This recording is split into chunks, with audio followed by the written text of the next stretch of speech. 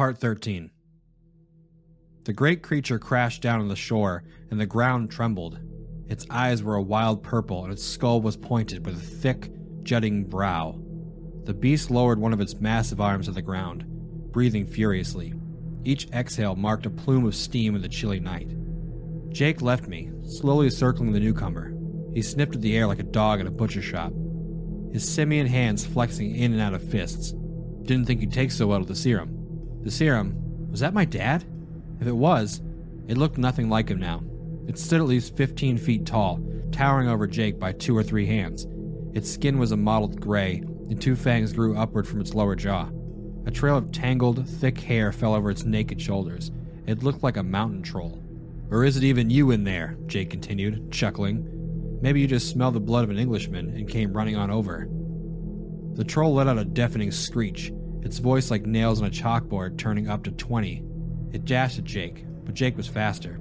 His ape-like body gave him agility that the creature couldn't match, and he clambered on the thing's backside, wrapping his thick arms around its neck. Now I know where Maddie gets his temper from, Jake grunted, squeezing his chokehold tighter. His dear old dad.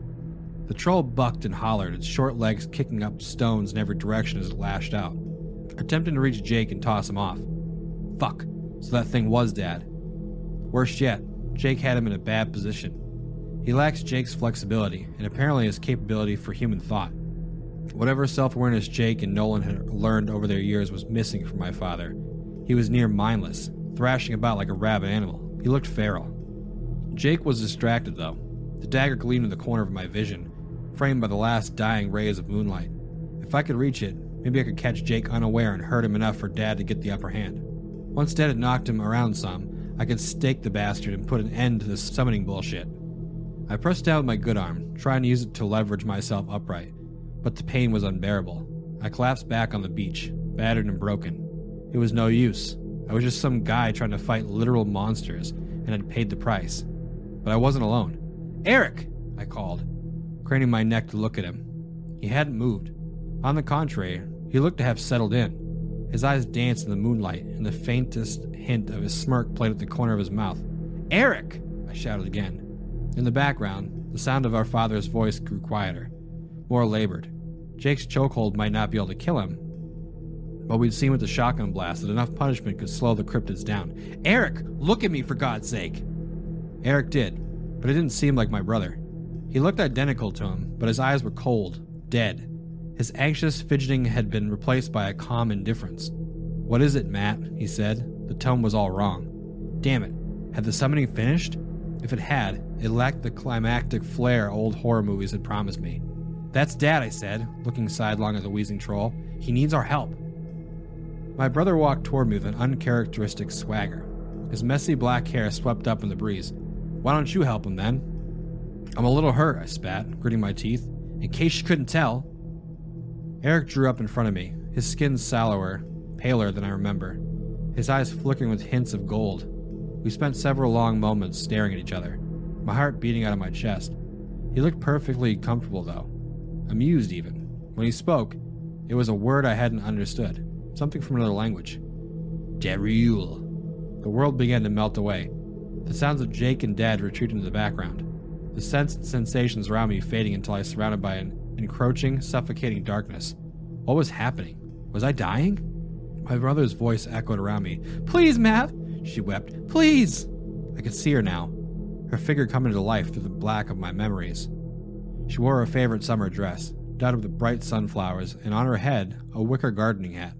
She smiled at me. Mom? I said, my voice stronger than it had been earlier. I felt whole again here, in the depths of my memories.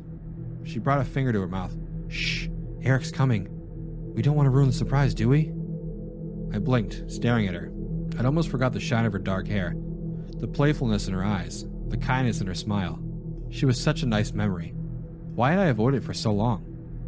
The light that framed her spilled out, illuminating the hardwood floor we stood upon, and then the walls with their dull baby blue wallpaper, and finally the ceiling, where an old fan spun lazily, cooling us from the summer sun. We were in the room I shared with Eric. In each corner were 2 beds, dressed in bright Power Ranger blankets. The floor was covered in action figures and unfinished rounds of board games. The memory shifted. Eric is with us in the room now, small and young just as I was. We must have been 9 or 10. He didn't look happy though. He was throwing toys about, stomping around the room and screaming at Mom. I don't care about my birthday. I don't want to hear anything more. I don't want to hear him anymore. I want the voice to leave me alone. The voice. The bedroom began to twist, spin out of control. I was back in the unending darkness, the blank void where my memories lived. She wants us to be our last dose, Grandma said. She sounded hazy, dreamlike. Her words drifted in from somewhere in the unending abyss. She'll have one last swim and then she wants it to stop. For all of them. She's a coward, Jake shouted. The memory began to build again. And I was in the outhouse. The voices were right outside of it. Eric has all the potential and she's jealous of him. Matthew, Grandma said, not Eric. Matthew is the one best suited. He's less affected by the serum. But that's exactly why it needs to be Eric, Jake argued. We want somebody powerful, somebody willing to do what needs to be done. Hush! Keep your voice down. The boys might hear. Relax, Ma, Jake said with a sigh. They're swimming in the river, and Nolan's keeping an eye on them. I heard him pacing. Eric's potential is enormous, and we should be leveraging that. He's not himself in the serum, Grandma snapped. And by the way, Alice suspects you've been dosing him. I've assured her that I've forbidden it, but I'm beginning to think you're not listening to me either. Jake kicked something, a bucket or a large can. Come on. You know Alice doesn't believe in this anymore. She's killing herself fighting the damn serum. You've seen her. She looks half dead. It's her choice to make, Grandma said. I'll remind her that she's watching the boys from the water. I wouldn't try anything if I were you. Jake laughed. She's a little sister. I'd be warning her not to try anything. The memory lurched again, this time taking us back to the mountain. Except it was a bright day, and Mom, Eric, and I were on the river, sitting up on the big rock where he'd read mysteries. Mom looked more unhappy than she had earlier. Her eyes were framed by dark bags, and her posture was slouched, exhausted. She smiled in spite of it, though, and I smiled back, so happy to be with her again, so happy to feel like a family again. If we catch a fish, can I kill it? Eric said. The comment caught me off guard. Eric was staring blankly into the water, his skin paler than before. He kept scratching at the back of his neck, and I saw marks there. Some scabbed over. I call it, Matt. I get to kill it. Don't worry so much about that, Mom said calmly. I tried to speak too, but the words weren't there.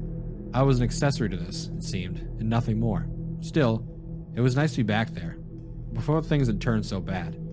Before that night had ruined everything. Try to enjoy the water, Mom added. It's a beautiful day. I hate the sun, Eric spat, bitterness creeping into his voice. I want to see the cave again. Mom shifted, looking uncomfortable. Grandma told you we can't go there, sweetheart. For some reason, this memory felt familiar, though. I couldn't piece what happened next. He glared at her. Uncle Jake took me there. I know where it is. My mouth opened. Words came out. But they weren't mine. They were words I had said years ago. Come on, Eric. Jake's letting us borrow his fishing gear and it's a frickin' nice day. Who cares about a stupid cave? He didn't so much as glance at me, just stared back at over the water, silent. My vision blurred and the memory swept me away again. This time the change was subtle, and it couldn't have been more than a few hours later. The sun was setting now, painting the blue sky in the shades of orange and red. I was reeling in a fish. Why did this feel so familiar? It gave me a horrible feeling, and I couldn't place why. Mom, I shouted. I think it's a big one. Great job, Maddie. Uncle Jake will be really impressed. She beamed at me, and I felt my heart melt. Just in time for dinner, too, she added with a wink. I loved her so much. Missed her so much. I'd forgotten how moody Eric could be, but that didn't really matter. Not really. Kids were like that, after all. And we were a family here. A real one. I finished reeling the fish in and pulled the hook from its mouth. The trout flopped and squirmed on the rock, desperate to return to the river. My young stomach twisted, realizing this was the part where we had to kill it. I'd never killed anything bigger than a bug. Can I do it? Eric said, doing a poor job of masking his excitement. He eyed the fish hungrily. Mom looked tired, exhausted. Maddie caught it. I think he should. It's okay, I said. I honestly didn't think I had it in me to kill a thing. You do it. I tossed the fish to Eric, gladly, and he held it on the rock. I think it'd be easier with a knife, Eric said. Jake always uses the knife when he kills his fish. He looked at our mother expectantly, his eyes drifting to the tackle box at her side. She hesitated, but opened the latches on the tackle box and pulled out Jake's gutting knife. She passed it to Eric, handle first. He took it eagerly and gazed at it reverently before stabbing it down through the fish's head. It wriggled, and he hacked at it again and again. Then he cut into it, carving at it on the rock. Guts spilled out and blood coated his fingers. "Stop!" I shouted. "You're ruining it!" He looked up, and I felt uneasy. Those eyes, that panting excitement on my brother's face. I was beginning to remember this moment, and I wanted to leave. The sun inched behind the tree line, casting a shadow over the rock and over us. "Shut up, Matt," Eric growled. "That's enough, Eric," Mom said. A nervousness had slipped into her tone. She held out her hand. "You've killed it. Now let's put away the knife." Eric looked down at the blade, dripping with blood, coated in what remained of the fish. He blinked, then stared up at our mother. There was something wrong with the way he looked at her. It was the same way he gazed at the fish. "No," he said. "I want to keep the knife." "Just give it to her, you dick," I snapped. I was angry at him for ruining my fish and our dinner. Young me had been so proud of catching it, so proud of the chance to show it to Uncle Jake that I was practically fuming over Eric's treatment of it. I was too young to notice the danger of the situation, and Eric's expression. I wanted to look away, but the memory dictated I stare at him. Furious, frustrated, 11 years old and completely oblivious to the subtext of the moment.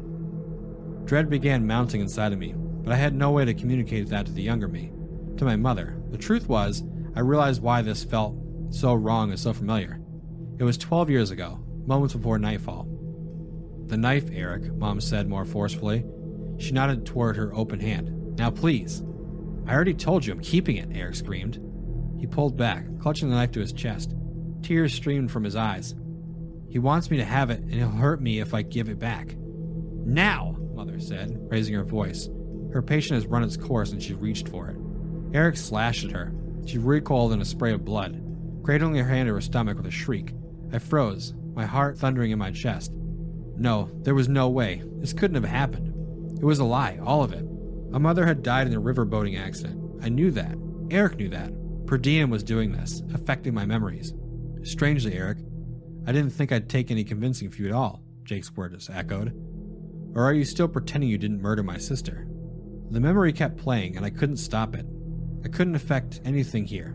I couldn't even look away. I was at the mercy of its history. Eric rose, and my mom tried to as well. But he caught her across the face with a knife. More blood. So much blood. She stumbled backwards, falling with an anguished moan to the rock. "Please, Matthew!" she wept. "Please!" Her voice broke my paralysis, and the younger me launched at them. My fear and shock replaced by adrenaline. Eric slammed the knife into her, and I kicked him as hard as I could, square in the face. He flew off of her. His body slid down the big rock and fell to the beach with a groan. My chest felt tight with panic, with terror. I turned to Mom and saw the knife sitting down to its hilt in her chest. Blood pooled over her white sunflower dress, turning it to a horrible crimson.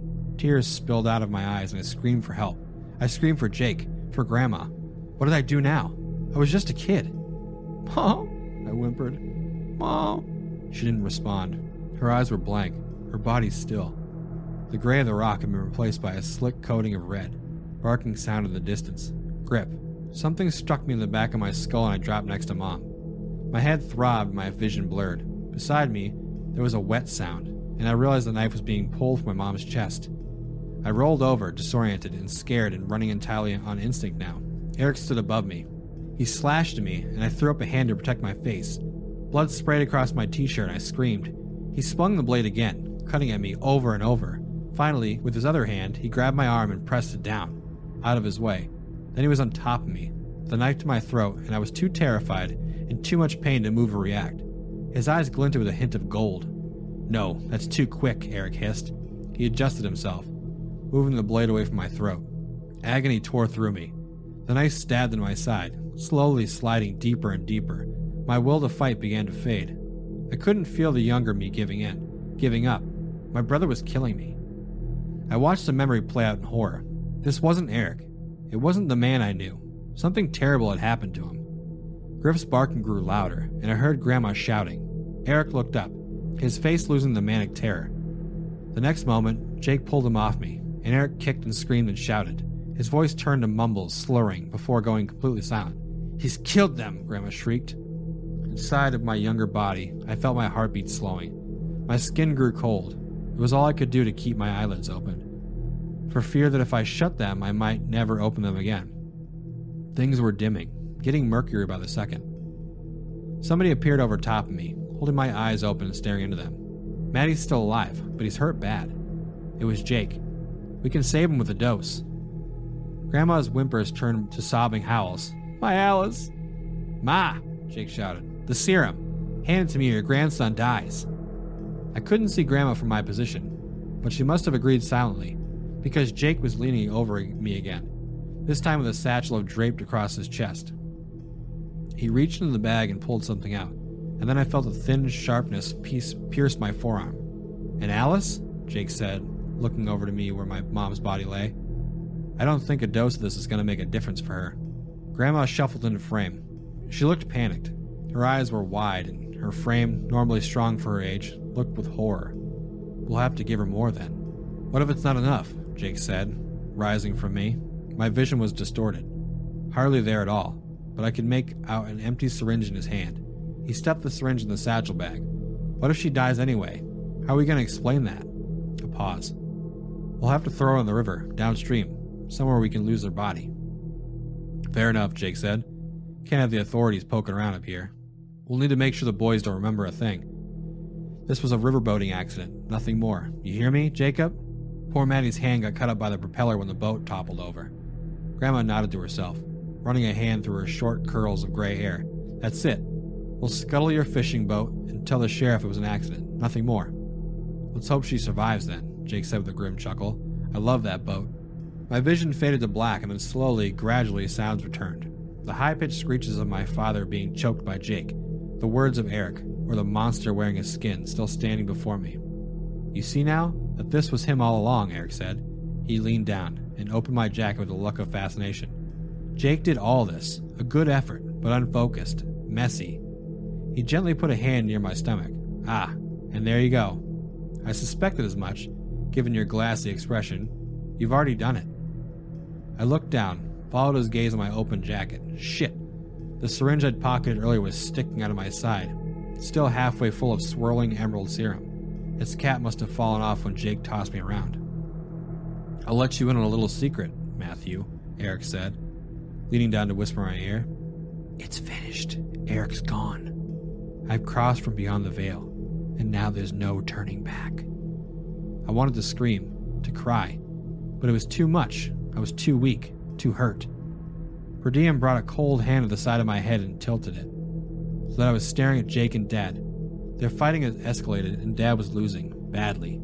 Jake's Sasquatch arm still squeezed his throat, but now he had bit into him as well. His long, jagged canine pierced his neck. Blood leaked from my dad by the gallon, drenched the shore beneath. Your father is weakening, Per Diem said. Once your uncle's weakened him enough, he'll kill him. He can't touch the dagger, I said. My words were slurred now. Was that because of the serum? It's silver. Per Diem chuckled, standing up and dusting Eric's jeans off. You got on pretty well. Alas, no need for the silver. Now when your uncle can merely rip his heart free and be done with it. I didn't feel well. I felt nauseous, dazed. It was hard to think, like each thought was moving through molasses. You can't stop it, Matthew. Per Diem's words seemed distant, difficult to make out. Join me, and we can stop it together.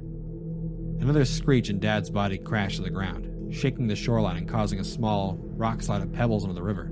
Splash, splash! I wanted to rest, close my eyes and go to sleep. Forever. I wasn't afraid anymore. I was ready.